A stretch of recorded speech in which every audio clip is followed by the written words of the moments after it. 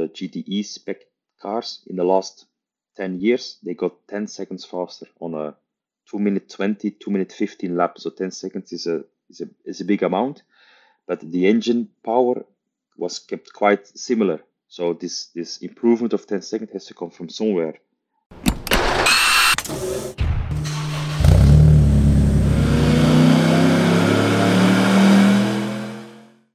On today's episode, we are talking to Arne Peeters, who is a race engineer for Proton Competition, a Porsche customer racing team running in the high-level racing series.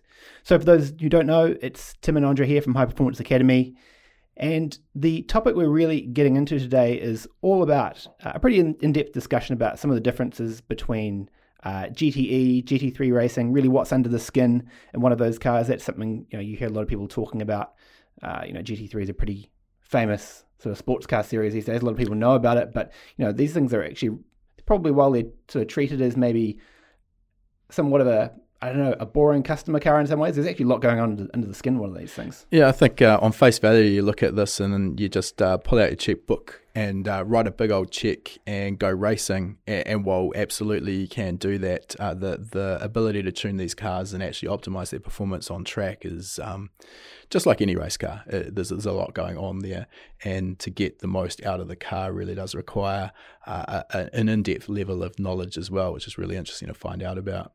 Yeah, for sure. And like anything else, as time has gone on, these GT3 and GTE cars have become pretty sophisticated. There's Definitely. A lot of tools that have filtered down from high-level race series, whether it's electronics, whether it's really sophisticated aerodynamics. So it's a lot of detail that's going into tuning one of these things. I think for me, one of the interesting aspects as well, which I still haven't really got my head around, is between the GT3 and the GTE. The GTE variant is the faster of the two. Yet the GTE comes with no ABS, and the GT3 cars do. Do you know what that's all about, Tim? Generally, the way it's split is GTE is all pro, sure, normally, and GT3 is designed as a customer racing series. So this is where you get gentleman races. The wealthy guy that wants to go racing, he needs a bit more support. If you were to throw one of those guys in a GTE car, it's a bit more of an overwhelming challenge. In saying that, if you go somewhere like Le Mans, currently anyway, there's no GT3 racing there. There's a Pro-Am combination, so the gentlemen do have to deal with it in some cases. And in the case of Arne's situation, they're dealing with customer racing with GTE in some series. So, that's probably a pretty impressive hurdle for some of those guys that aren't professionals that are able to deal with those big, scary fast cars with no ABS. Definitely. And I mean, I think the other thing is these aren't sprint races. We're talking sometimes 24-hour like Le Mans. Endurance races. So these are long stints, and keeping that concentration and keeping the car on that braking threshold consistently, corner after corner, lap after lap, that's no mean feat. Absolutely. And remember, in endurance racing, your tires have got to last more than one stint. Yeah, definitely. So you go and you don't have enough tires to do the whole race if you start flat spotting them. Yeah. So there's a lot of pressure there. Yeah, so it's not just about going as fast as possible. It's actually about looking after the tyres and looking at the long game. Absolutely. Yeah, on that, there was a Instagram post that we put out recently actually on the topic of ABS. I find it's always one of those things that a lot of people love to stick the boot in when you say, I've got ABS in my race car, or what does this knob do here that controls, that's the different ABS setting. A lot of people like to say, oh, that's not real driving. It's always a hotly debated topic when we talk about ABS or paddle shifted gearboxes, and there's always those who are going to jump up in arms and say that, it takes away from the skill of the race driver. We're not arguing that. Absolutely. And the post in particular was just essentially talking through, there's like an adjustment knob that essentially every car that has a motorsport style ABS system has, where you can tune the level of intervention that comes in with the ABS. And that's normal from both, whether it's different weather conditions, whether you've got different tyres fitted, you might have a wet, you might have a slick, you might have an intermediate option, whether it's the level of tyre degradation that you've got, how much grip, how much aero grip you've got, all of that stuff. And I think it's very easy for people that aren't running a race car and maybe a relatively, to some decent level, to appreciate how difficult it is to drive one of these things and get the most out of it. And, I am absolutely a believer that there's no shame in using ABS on a car. Like, it's really hard. Yeah. Look, I'll put my hand up and say we rely heavily on ABS in our Toyota 86, and I'm not ashamed to admit that. Yeah, definitely there's an aspect of driver skill that comes with a non-ABS car. And I think the other aspect that's really important to understand there is these motorsport ABS systems dramatically different to the ABS system that we're likely to find in our road car.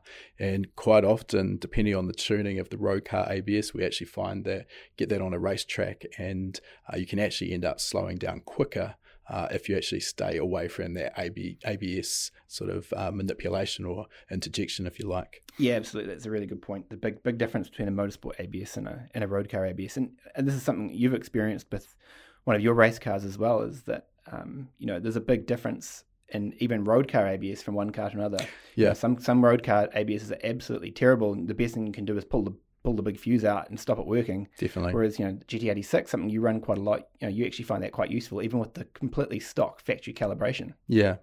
It's definitely, you can't sort of paint them all with the same brush and say that they're all good or all bad. It's a case of experimenting and seeing how it works.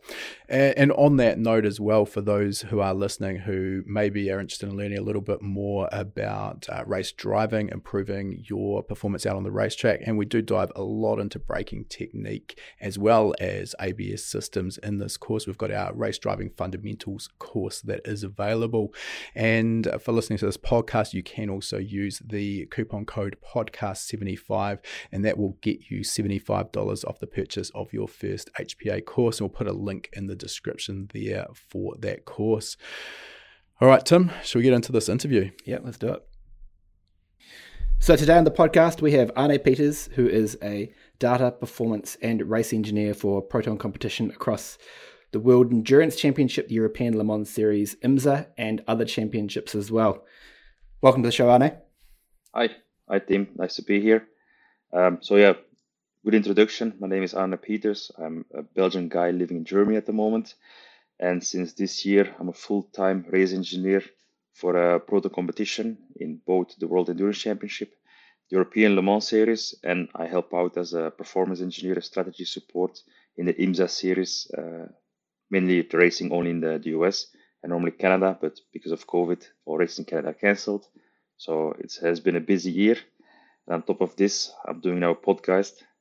Can you give us a bit of background? Like what degree did you do? What was your sort of path to becoming all these different types of engineer we're going to talk about today? So actually my experience was quite limited. I got mainly interested in cars, but mainly technology when I was doing my master's degree at the university in Leuven. It's a city in Belgium. Actually, I'm a mechatronic electromechanical engineer, so sensors and all this kind of stuff and controllers. But I started with the first electric Formula student team in Belgium, and I got very interested in tires, simulation, vehicle dynamics, everything around, and how to use simulation and estimations and calculations to make the car as fast as possible without being on the track. And also my master thesis was going about this. So I made a whole vehicle simulation model and a tire model based on all the data I was able to find. I was the only guy mainly interested on this topic on the entire team. So they were always wondering what is he doing behind his computer, and he's always looking at the same screen. So it was a bit of a not easy time to convince them. But then 3 years later, when I was already gone for 2 years, I got a lot of messages and emails because they had questions regarding vehicle dynamics and setup and how to do this. But then I was gone already, so it was not really easy. I just gave them my thesis, and that was it. But then after this, I went to Ford Motor Company in Belgium as a development engineer for vehicle dynamics for the bigger vans, so 2.7 till 5 tons cars, and also as a tire development engineer. So also driving my own tires, tuning the bump stops, tuning the damping, tuning even the engine support mounts to make sure if there's an effect on the vehicle dynamics or not. And after 1.5 years, I moved to the US to Optimum G. And I became the very inexperienced colleague of a certain Tim White, who's sitting there as well in the podcast. And I was working for Optimum G for about, I think, 3 years. And this time I got more involved into racing. simulation, racing, engineering support, be on track itself. And then I got involved also in Dunlop Motorsport. They put me in the team of Proton competition for the World Endurance Championship and Le Mans. But then they changed to Michelin tires. So they asked me, can you come directly to us as a support engineer? So then I did the next year working for them in all race series, both WEC and the DLMS. And then when I left Proton, I went directly to Proton competition as an employee, and I'm still there. Can we just go back a little bit? You mentioned Optimum G, and as you alluded to, I think that's where you and Tim met. Tim was working there as well. Can you just give us a quick rundown on what Optimum G is and what's taught there? Optimum G, they do mainly three things. They build seminars, they give seminars regarding vehicle dynamics and data acquisition and how to use the data on track or in simulations. They also they also develop software, so basic software to look into tire modeling, to look into the kinematics of the suspension, to look into the first steps of vehicle dynamics. The third thing they do is they provide also engineering support regarding KNC rigs, regarding tire modeling on a flat machine. They also do on-track testing, like sinus tests or step steer testing or brake testing. And also they provide support for racing teams regarding as a performance engineer or a data engineer, for example. Or we also had two guys doing a race engineering in the Brazilian stock car. And that's the main three things they do. And it's run by an old Belgian guy around mid-60s. And he's still doing it at the moment. Before we get into discussing maybe the motorsport stuff in detail, I just wanted to pick up on your experience from the OEM world there as well. Like, how much, obviously you spent quite a long time working for Ford and developing, I'm sure, lots of different types of vehicles. How much link do you see there between what you learned developing road cars and motorsport? Do you think there's much there, or is it really separate? No, it's a bit linked, I think, because at Ford it was more nice because I was the guy driving the tires myself. So if the tire was not good, I had arguments from my side because I was driving the tires myself, to say to Bridgestone, to Continental, to Goodyear, to that this doesn't work, or it's very aggressive, or the rear is stepping out, or when there's too much load, or the pressure is too high, or in the snow or in the wet, the tire is not good, or there's no good feedback. While on the other side, so from Goodyear Michelin side, you always have a driver. He gives his feedback to the engineer, and the engineer is having a discussion with me. So he always has to rely on the feedback he gets from the engineer. So this was much nicer than the OEM side because I was driving the cars myself, tuning and the tires as well. This is not possible in the racing. So this is very, very sad. But it's logical. But in the OEM, I would say they also focus a lot on small details. Like even we have two different engine mountings. On the computer simulations, the difference is maybe just a few %, but this can be quite a big step on a passenger van, for example. And also we focus so much on small details we can feel as the development guys from the team, but in the real world, my mom, my grandfather, my sister, they will never feel this, but we're still like looking to find like 1 or 2% better steering on center, off center to make sure it's okay.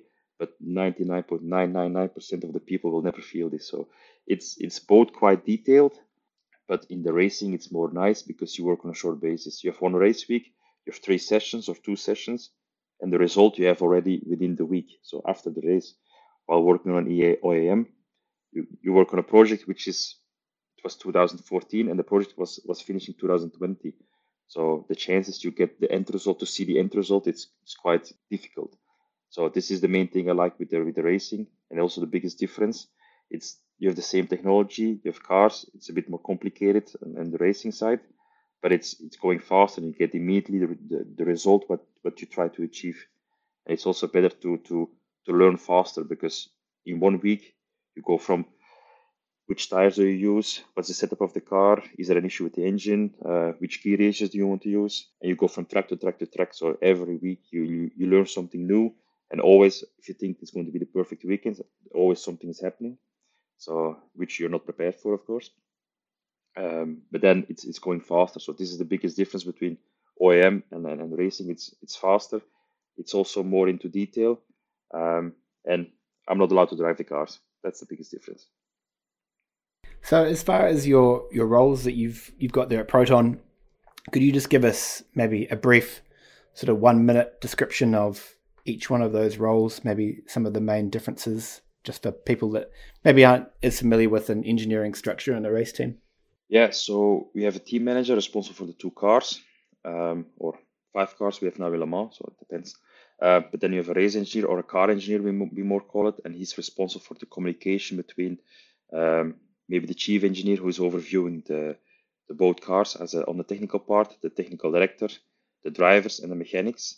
Then you have a data, or for us, performance data / engineer, and he's responsible for making sure the data is downloaded from the car, the data looks okay, does it see something different in the data, how much fuel do we need to take the next stop, do we need to take fuel, yes or no, how many seconds do we have to fuel, also making sure the video, we have an onboard video, if it's working, if it's on the server available for the drivers to check. And then in every session, everybody has his own responsibilities, and I try to focus mainly on just the running of the car. But also, because I said it's a small team, so it's not like in a factory team. We don't have 5 engineers for each car. I'm also checking the data myself. I'm also checking, even if the internet drops and nobody knows how it works, I also have to do this. So just to making everything running in the team itself. Yeah, so it sounds like you're wearing a fair few hats there. Let's not forget about the hospitality as well. You're out the back cooking up dinner as well. I'm always going one day earlier with a few other guys, and we build up the hospitality. So it's a big truck with a big kitchen inside. Then you put the floor, the tent, the tables, the kitchen, everything. And then we also have a second trailer. We call it the Corona trailer, which is a big trailer where the drivers can change, and there's some few office spaces. We call it the Corona trailer because it's the one we bought last year, just to get more space, because you need to have 1.5 meters in between officially. This is also something we have to build up. So I'm always the first there, I think, and the last one to leave. So could you give us, across some of the different championships you're working on, so you'll be running, certainly in WEC, ELMS and IMSA, these are all GTE or GTLM, what you call them in some classes. But I think you guys are also running at the Nordschleife with the 6 and 24-hour races there, which is GT3 based cars. So could you give us a bit of a high level sort of difference, a description of what a GTE car is versus what a GT3 car is? Yeah, Proton at the moment, we only run GTE or GTLM cars. The last years I did the 24-hour races with a different team, Falcon Motorsport, and this was with a GT3. So Proton at the moment never run a GT3 at the moment. But the biggest difference is the price. I think it's almost double the price of a GTE, GTLM car. And it's the whole systems around. So it's a different engine, different gearbox. The aerodynamics is completely different, and also the amount of systems is different. In a GTE, GTLM car, you don't have ABS, but you have more options for traction control. The amount, the amplitude, it's interacting. The delay, it's interacting.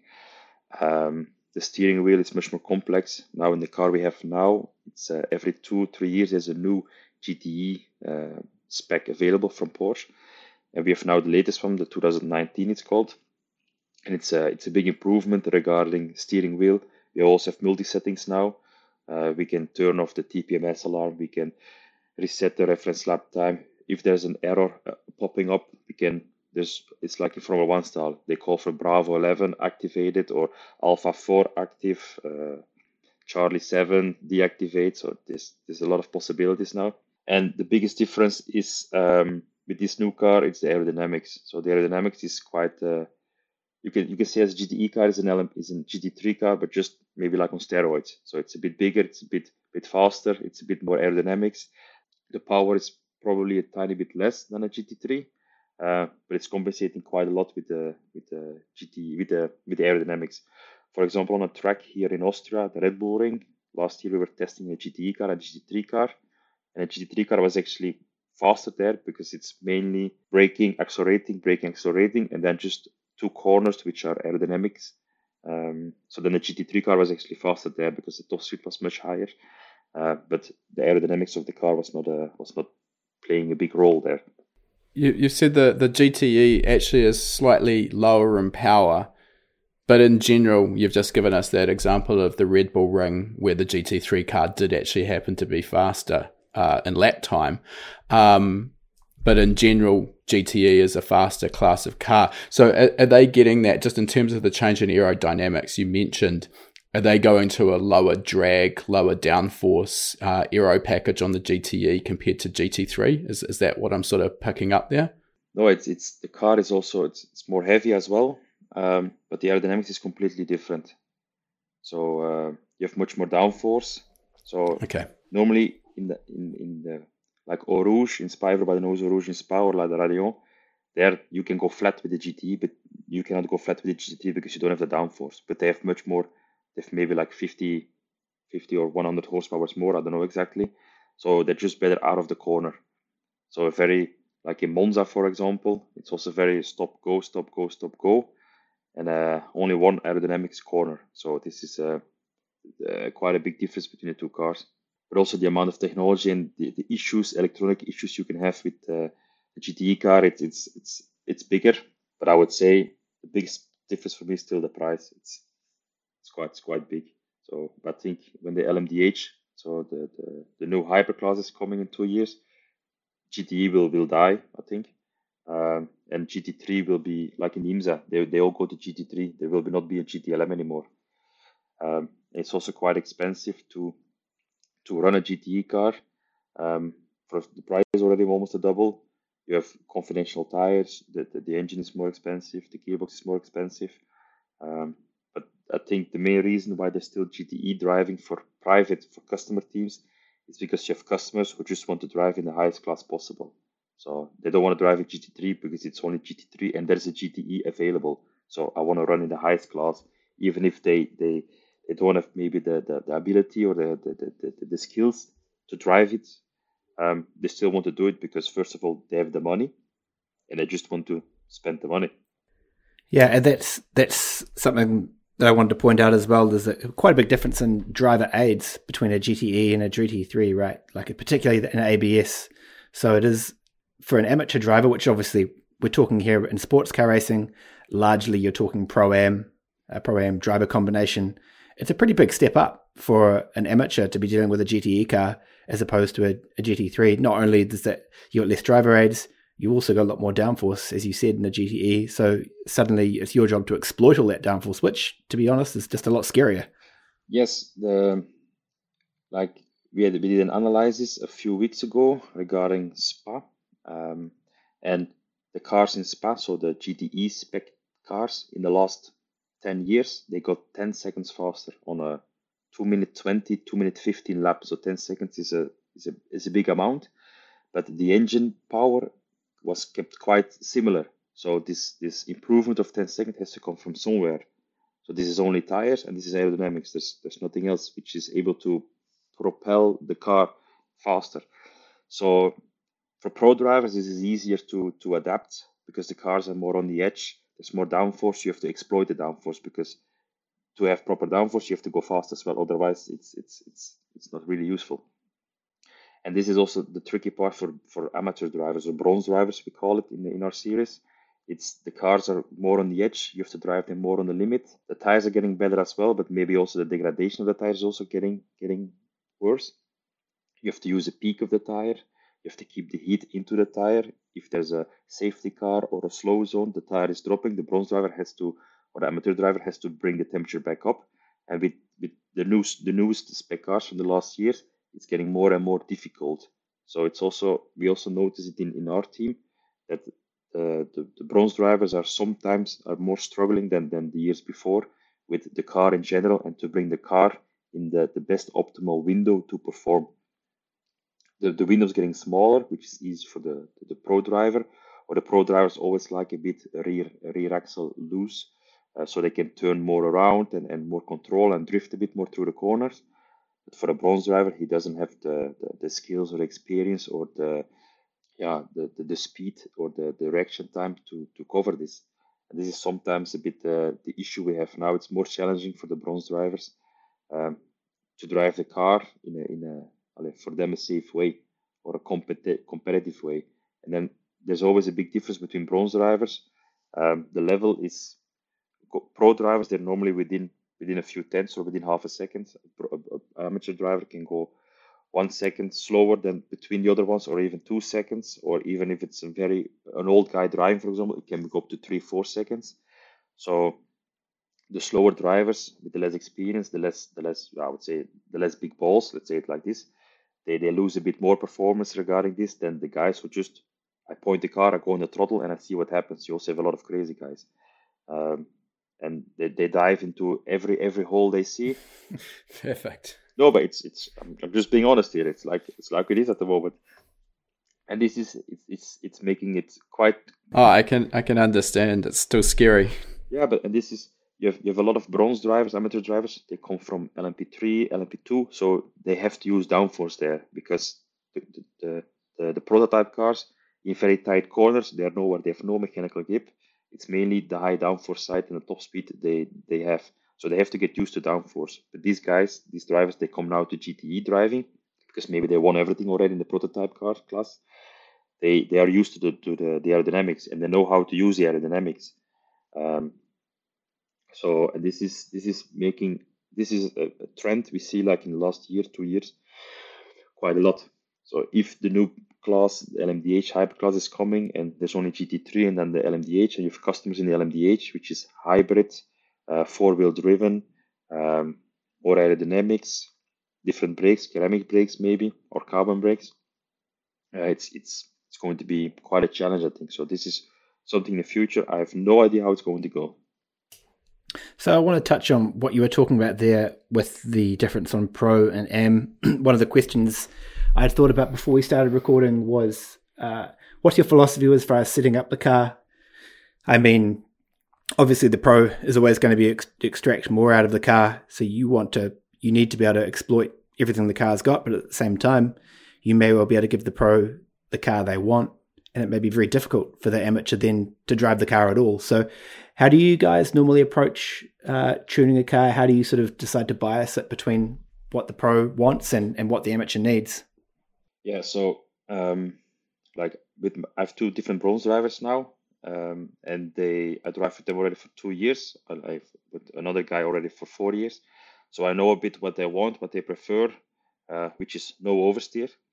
The pro driver always likes a bit of oversteer, but I can use 2 very experienced professional pro drivers, and they know their bronze driver, and they know this is good for them. So this is also the difference. You cannot put every pro driver with a bronze driver because they cannot translate their experience or their technique or their feedback regarding the car or the track or the weather conditions or even the changing conditions because there's more rubber coming down on the track with the bronze driver. So not every pro driver can work in a customer series like we do, for example. It's a big difference. And what I always do, like the last races, it's always every session I start with the pro driver. I check the condition of the car. I check the track conditions. I do a few runs just to check if the setup is okay, and then we improve every time the setup a tiny bit.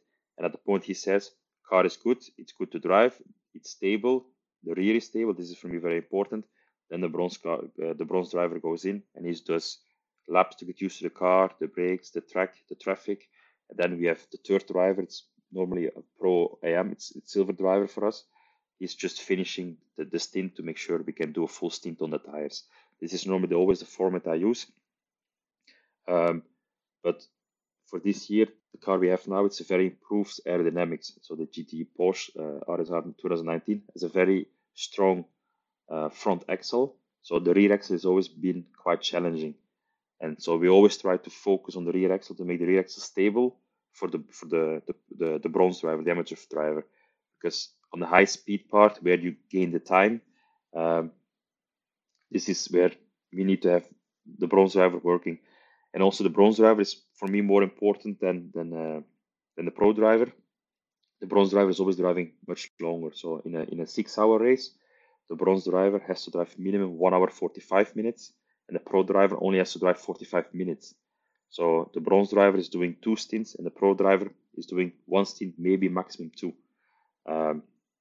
So in the end, the bronze driver, if we can if we can bring the bronze driver up to speed, and he's gaining half a second or even 1 second a lap, it's much more than we can gain with the pro driver. Maybe we can gain maximum half a second a lap. But in the end, the bronze driver, he's the one driving the longest in the beginning of the race.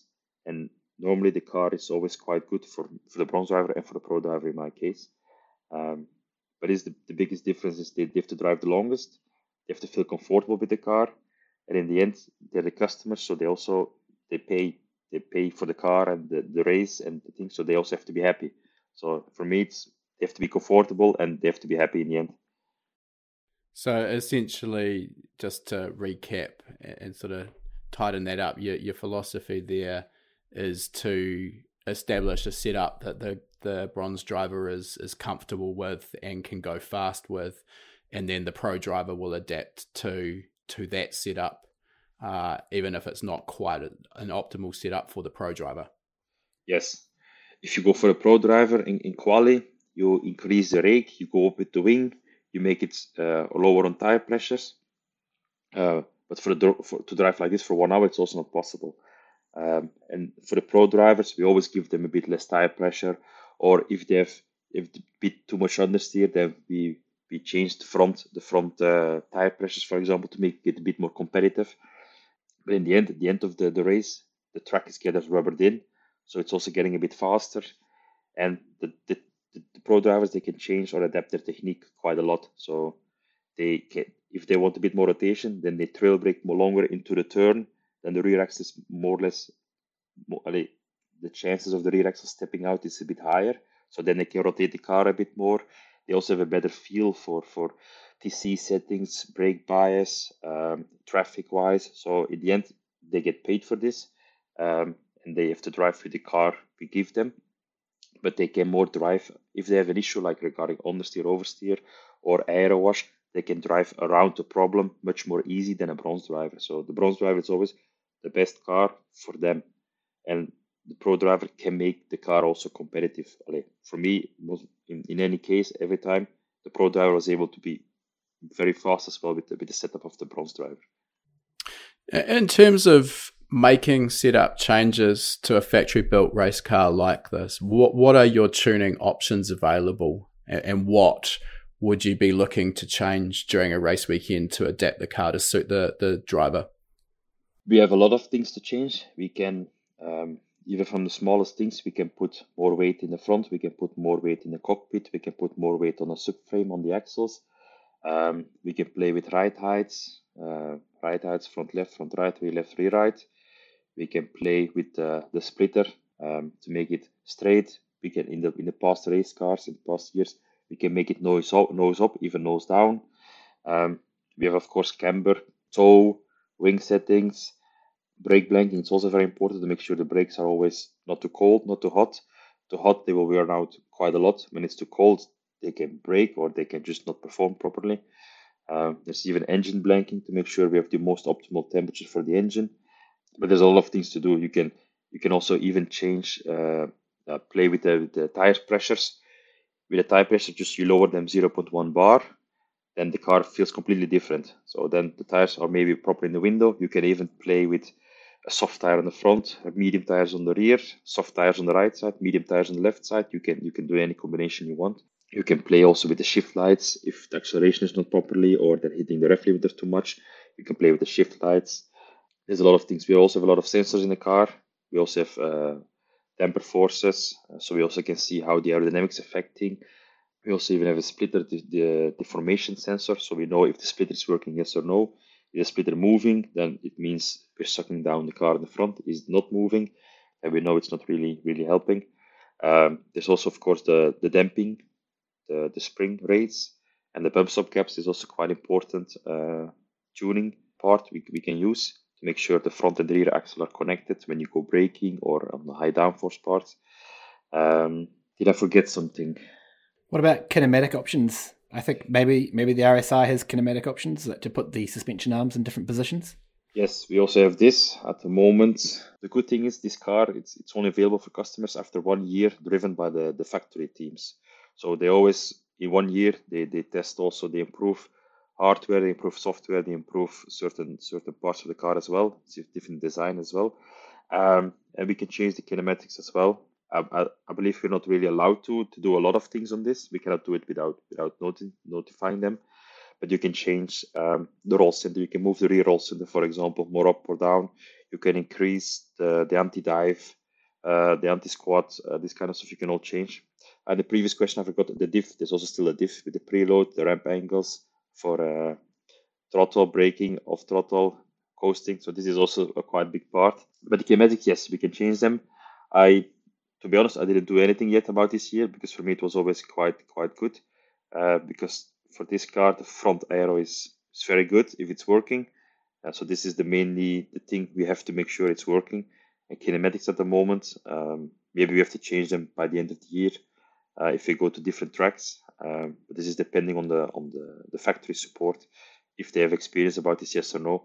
Because we don't have the possibility or the capabilities to put a car on a KNC machine and see what's the best kinematics, or on a 7-post rig, what's the best the optimal damping clickings or a spring stiffness. So this is a bit the lack we have of information and experience and possibilities regarding this. Could you just, going back a little bit there, describe exactly what you mean by a KNC rig? Yeah, so KNC rig, you can put a car on it. So you put the car on, I think it's like 4 posts. You attach sensors to the chassis, to the tires, to the rims, and then you move the car around. You bounce it up, you bounce it down, you bounce it to the left, right, you roll it, you pitch it, and then you see how the car is reacting, how the tires are moving regarding to the rim, to the chassis. You can analyze the entire vehicle behavior of the car. You can also simulate downforce, for example, by clamping the chassis on the bottom, and you can push it down to see is most of the energy of the downforce, is it going to the damping, into the springs, into the maybe even bending of the chassis. It's also even possible if the chassis was not designed well, how much energy is going to the tires. For me, the only big disadvantage is the tires are cold, which is a big difference on the racetrack. Hot tires are completely different. You can even warm them up, but it's a different world if you're really driving. Your tires are rotating and driving, and then wind coming from the front, the rear, the back, the side, the top. So it's quite a big difference. But a KNC rig it's interesting, but you need to know how to use it and how to use the data and analyze the data as well. So it's really about, obviously every suspension geometry, when you're doing a basic analysis, you're kind of assuming everything's rigid, but the KNC rig is sort of allowing you to see how everything, all the angles and arcs and everything's really moving when it's actually loaded up, which can be quite different, but it's obviously a lot more of a complicated sort of analysis to do. Yes, it's KNC is for kinematics and compliance. So you want to know how is the car moving if I push it down with, let's say, 500 kilograms of downforce, or when you take a corner with a 2 or 3G, how is the car moving? So where is the movement going to? Where's the energy going to? Even the steering rack, if you start steering the car, maybe the steering rack is bending as well, then you have no idea. And I can tell you, if you're on the racetrack and the car is not doing what you expect it to do, and you suspect there's something bending in the car, good luck finding it out on the track. It's not easy.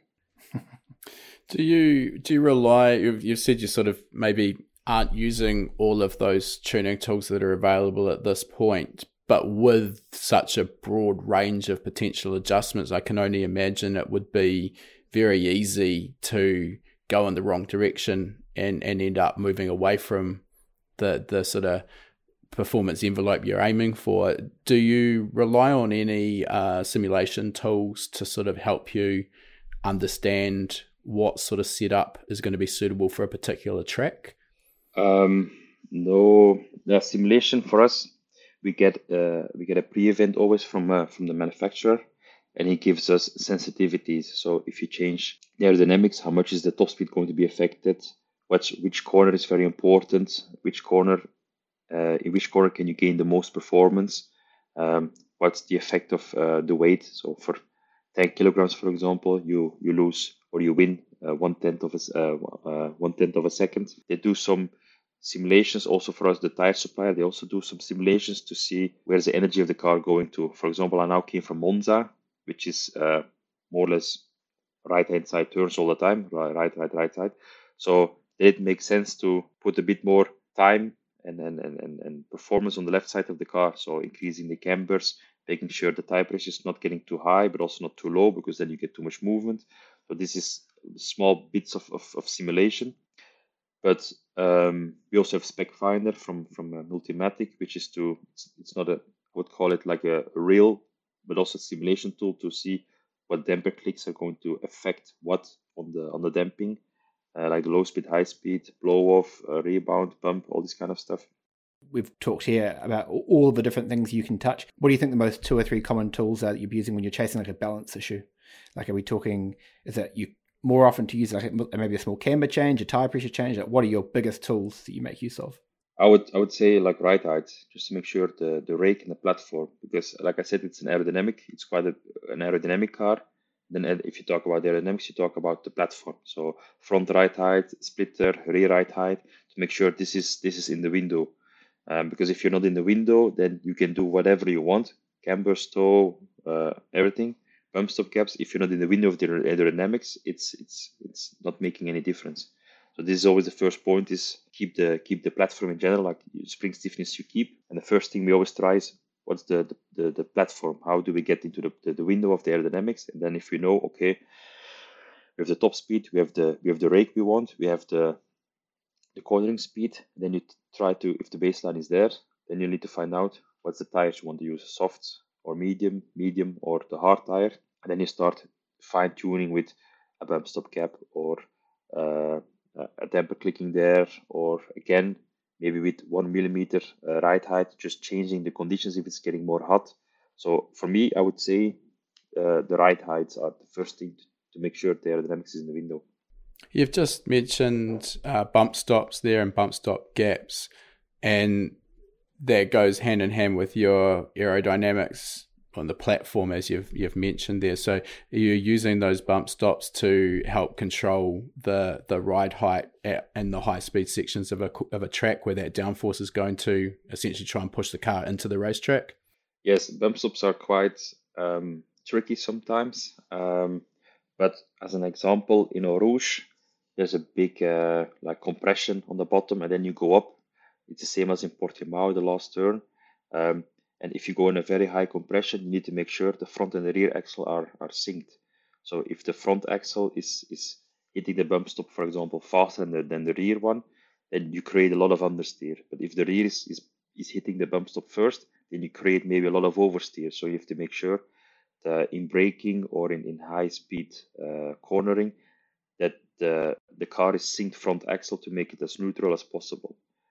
So to make sure the drivers, they're not scared when suddenly the balance change is shifting in high speed, because this is something you definitely want to avoid. Is going from entry understeer to mid corner oversteer and back to understeer on the exit. You don't want to have all the balance shifting in one corner. You want to make it as predictable, as linear, as stable as possible, and just to make sure the driver feels good and can go on the throttle as early as possible, but not fighting like hell to be able to make the corner, but this lap by lap, because it's still endurance racing. If it's a sprint race for 2 hours, then the drivers can survive. But if you do a 6-hour race or a 12 or a 24-hour race, the drivers have to drive hour by hour by hour. So they also have to be sure like they can do it physically. So remember a few years ago, there was the Bathurst race with Matt Campbell driving, and he was in the cockpit 40 degrees. Outside it was 40, 50 degrees. Track temp was out of the roof. He was fighting like hell, but he was also completely dead afterwards. So it's just it's a fine line, but it's also the decision by the driver itself. But you need to make sure the car is predictable, because otherwise it's also for the bronze drivers, it has to be predictable. And I would say in the most linear way as possible, so they know what to expect.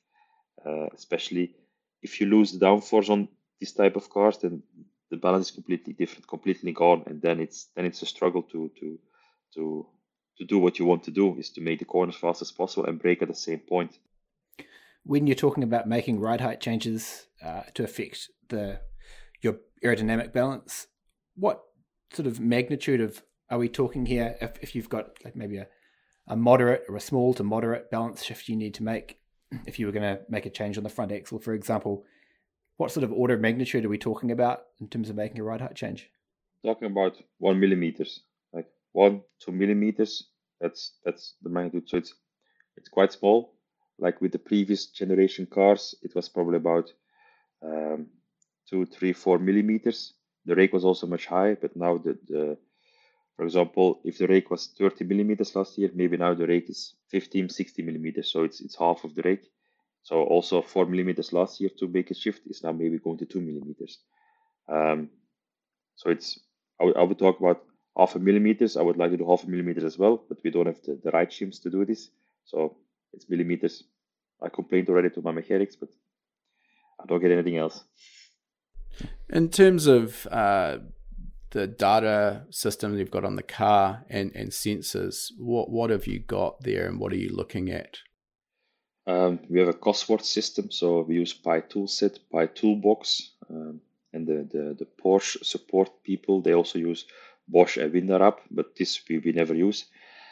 But we have a tool set, so it's a software setup for the car. So it's telling you what shift lights do we have, what's the fuel alarm, what's the calibration of all the sensors, what's the offset of the sensors, what's the reference lap time, and this is every time flashed every race, or if we change something on the data logger and on the steering wheel as well, because the steering wheel is also integrated in the whole system now, so it has a very complex program and possibilities. And looking into the sensors, we have a lot of sensors. We have tens of sensors on the engine, gearbox, temperature, all this kind of stuff. But this is mainly for the performance side of Porsche, who are responsible for the engine and the gearbox. But we look mainly to the ride heights. We look mainly tire pressure, tire temperature to see we're not overusing the tires. We also have, of course, the speed, the GPS location, the throttle, braking, damper pods to see what's the movement of the car compared to the ride heights to see how much is the tire moving. In the IMSA, we also have a track temperature sensor, which is also interesting to use because then you get a live update about the condition on track. But then the amount of sensors we have, for me, I think it's not too much, but what you can do with all the sensor data. So, for example, with the damper pods, the damper potential meters, you get the travel of the dampers, but you can make it a speed and acceleration to see, do we have vibrations on the damping, or we have an issue, the damper is breaking down. With the throttle and the braking, okay, a lot of people, they just think you just see the braking or the throttle, but you can also see, is he overlapping? Is he fuel saving or not? Is he aggressive? Is the tire at the end of his lifetime because he's going a bit more gentle on the brakes, a bit more gentle on the throttle? This is the data we use. They're more called the KPI. So team is also aware of this. It's just to make as much use of the data as possible. But also, as a side note, we don't want to make it too complicated because I'm in a customer racing team. With the pro drivers, yes, but talking about damper speed, accelerations, trail braking, off brake speed, all this kind of stuff you can calculate. You need to be careful with the bronze driver because you don't want to overload them, because if they start thinking too much, then it's never a good thing. So, when you talked about one of the sensors you listed there was ride height, is this using like a laser ride height sensor that's built into the floor? Yeah, we have 4 of them. The main challenge with the ride height sensor is, where do you calibrate it to? So you calibrate normally to the floor, but with our car now it's quite of a tricky one. So we have also a skid block on the bottom of the car, and this is now used as a reference plane, but the skid block is getting used, of course. So then the calibration, the gain, we keep the gain for the entire year normally, but then the offset is always a bit different because we still have mechanics measuring the ride heights. They lay underneath the car, they measure the ride heights, but maybe in the morning they measure 45 millimeters, but in the afternoon they maybe measure 46 or 47 because the light is different, or the ruler is a bit different, or they look at it differently. So it's still quite difficult or sensitive to get it's not like an LMP car. So that's why I'm not allowed to use 0.5 millimeter ride height shims, because the tolerance of the ruler, for example, it's only 1 millimeter. So do you think during a race weekend, what would the most common senses you'd be paying attention to, particularly when looking at maybe driver performance? Like, I assume a lot of your time is probably taken up trying to help your amateur drivers, get a bit closer to the pros. So as far as driver inputs, what are the main things that you tend to make use of, and what are the sort of main driving differences you tend to see between your pros and your amateurs? Yeah, so when the car goes out of the pit lane, the first sensors we always check is ride height in the pit lane. So we have an idea of what's the current rake ride height, and also if it's matching the values we have on the setup pad. And then also what we use during the run, it's the the brake temperature to make sure the brakes are also okay and in the window. But then regarding the bronze drivers and the pro drivers, it's of course the brake, throttle, steering, speed, and the gears to see how are they braking. Are they braking early, later? Are they braking late because they think I have to brake late, so to gain time, but then they get stuck into the corner. If you have a left-right hander or two corners in a row, they always go for the first corner, but the second corner has the exit, so you always have to focus on the second corner. Or they go in between corners, they go full throttle because they think, oh, I'm going too slow, I have to pick up the pace. They go full throttle, then they create a lot of understeer in the second corner, and then the exit is very, very poor. So I would just mainly say about it's where they brake, how they do go off the brakes, and then the timing wise, when do they start steering, when do they start steering and going on the throttle. It's this line of timing. It's very, on a video you cannot see this most of the time, but it's just like it can be like 5 meters later steering and only like 5 degrees just to rotate the car a tiny bit more to have a better exit. And this is the feel the pro drivers have easier, or they also try it in a simulator, for example. But this is something we try to teach the bronze drivers as well. But it's just mainly the driver sensor, so steering, brake, throttle, speed. And this is also for them the most easy to understand, because this is they are responsible for this, so they have an effect on this. So if they want to go faster, they go more on the throttle. They know, okay, I have to go on throttle. But if I go on throttle, but I've understeered like hell, then the TC is cutting the engine. So then it doesn't make sense. So I have to rotate the car first and then go on throttle. So it's just trying to translate the performance of the pro drivers to the bronze driver. But just for this, like my bronze drivers, they're only interested in this. If I talk to them about the bump stop gaps and synchronizing front rear axle and the brake temperature, then they're lost, and it's not their job. It really sounds like this car's got an enormous number of setup options, but also a really complicated car. If you could have one extra tool or change one thing about the car in order to make your job as an engineer easier, what do you have anything in mind what that would be? An extra tool. At this moment, I would like to have a bit more engine power. Nothing I can do about this.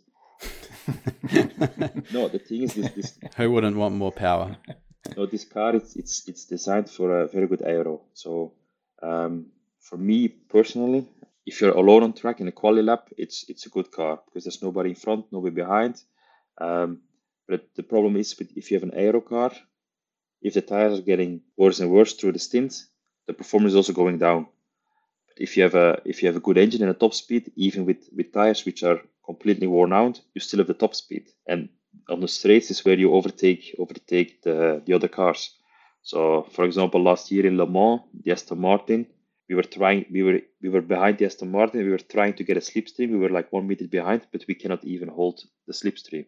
So the Aston Martin just pulls away, and then it's an easy pull away, because if you're a pro driver or a bronze driver, if you have the top speed, you go on throttle, you're gone. But then it's a very skilled car, the Porsche, because it's a very good car, but it's very focused on cornering, and the tires are a big impact on this. What's the one thing you think about this? The one thing you're always complaining about on the car. I think there's one thing that they should fix on this car. For me, it's now the engine power, because the Racing Monza was a disaster. No, but because they focused a lot on the front aero, that the rear is sometimes it's very tricky. The main focus always the rear axle, to make sure the rear axle is stable. And when you start sliding with the rear axle, the tires heat up, the tires worn out much faster, and then it's getting worse. So it's I would say, like, what I really like is, for example, on the Ferrari or even on the Aston Martin or the Ford, they have a very good balance front rear. Like the aero balance is very, very good. The distribution is very good, and it's very easy to drive. It's very easy on tires, and it's very easy to drive also for a bronze driver. The Aston Martin as well. It has a good aero, but when you go out of the corner, it just squats down, and the acceleration is there. It's just a very safe car for an amateur driver, and this is what I like as well. I guess with what we've talked about so far, and there has been a bunch, is there anything you feel like we've overlooked that you think's really important to getting the lap performance out of the car? Part for us in any race, so 6, 12 or 24-hour race, it's strategy, and because we always have 3 drivers in the car, and they all 3 have different driving times. So the bronze driver is, for example, in a 6-hour race, it's 1 hour 45. The silver is 1 hour 45. The gold is 45 minutes. So you have to adapt to, okay, how long does the bronze driver drive? Because we don't want to make him drive too much, because then we lose maybe a bit of performance on track. But you want to make sure he's driving the first. So if there's a safety car or you're in the lead lap, then you come back together. But for example, in an 8-hour race for us, the bronze driver needs to drive 2 hours 20, which means it's 2 stints plus 20 minutes. So then he's actually need to drive 3 laps, 3 stints, which is 3 hours. So for us, it's not only about performance of the car, but it's also performance regarding strategy-wise, to make sure you exploit everything as much as possible. You want to make sure that the bronze driver is always at the beginning of the race with good tires, and trying to make sure he's following the pack or even fighting with the front runners.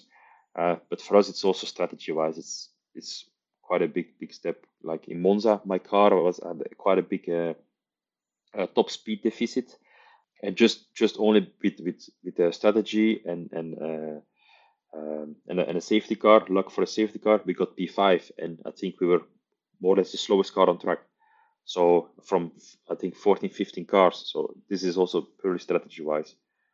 So it's not only about setup, but also making sure the drivers are well rested, and putting the correct driver at the correct time with the correct tires. Because if you put the pro driver but the tire pressure is too low or too high for a 24-hour race, he stays 2 hours on the same tires, then good luck, have fun, and just watch the competition drive away. So it sounds like you've got a lot on your plate at the moment. You're wearing quite a few hats across quite a few different race series. What do you think is in the future for you? Are you pretty happy with what you're doing at the moment? Do you see yourself maybe moving into a bit of a different role, or what do you see in your career going forward from here? Yeah, the big thing is, I always told to everybody, if I have a family, I would not do racing because I'm going too much. The good thing is, I met my girlfriend while I was doing racing, so she's only used to this, me doing racing. So she told me just to keep doing it. Because for me, the good thing is when I'm home. Okay, I have to work from home, but I don't have to go to the office or the workshop every day. But then I travel to races. But this year is completely different because we do 3 race series and then testing in between, and 5 cars in Le Mans. So it's getting a bit too busy probably. But this is the first year I'm full-time race engineer. We had different tires in the LMS, so different Goodyear tires, new tires, a completely new car, which is very complicated and much more complicated than the previous cars. So I'm just trying to get up to speed and try to just do the best I can. And until this point, every race the car was, from my job, so balance-wise, setup-wise, preparation, the car was always in the window and was competitive.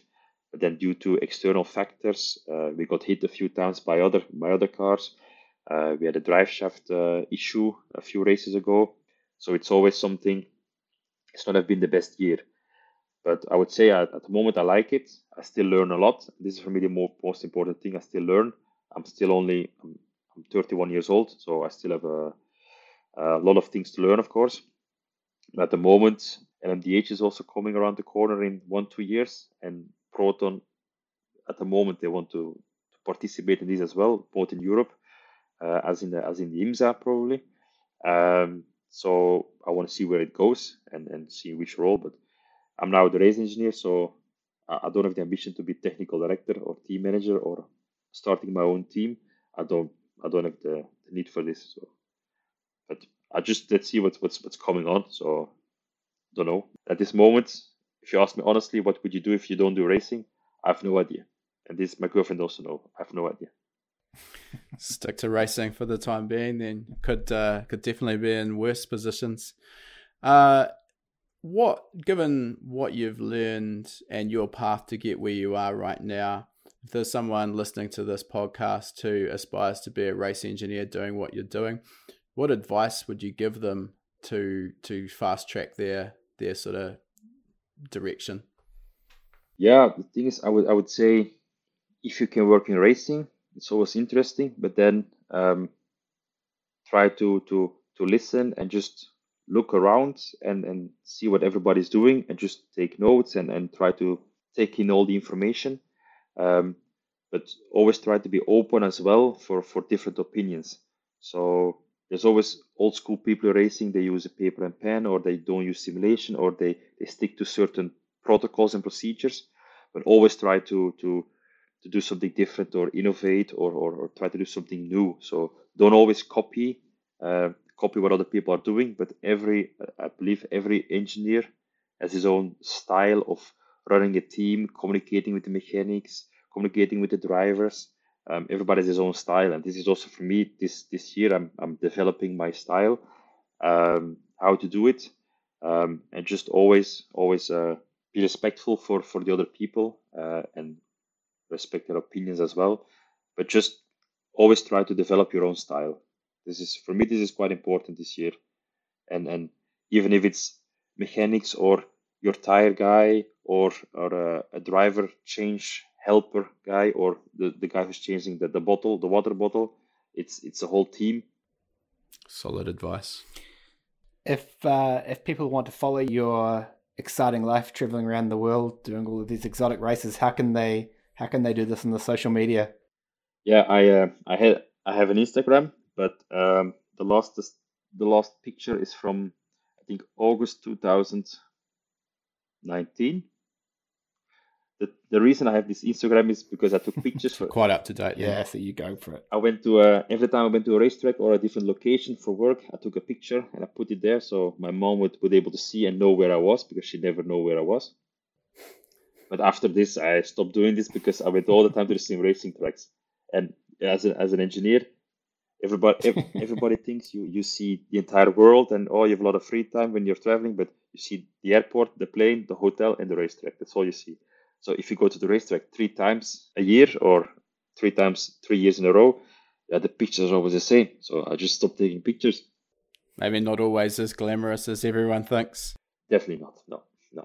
It's long days. Most of the time it's good food, but it's a lot of traveling. But I still use my Instagram to follow other people, racing people, my drivers, technology. I follow this. So if they want to contact, they can contact me on Instagram. It's p.arne. This is my Instagram account. Hey Arne, thanks very much for your time tonight, mate. It was a really interesting chat. All right, thanks a lot for your time, Arne. Thank you very much for having me.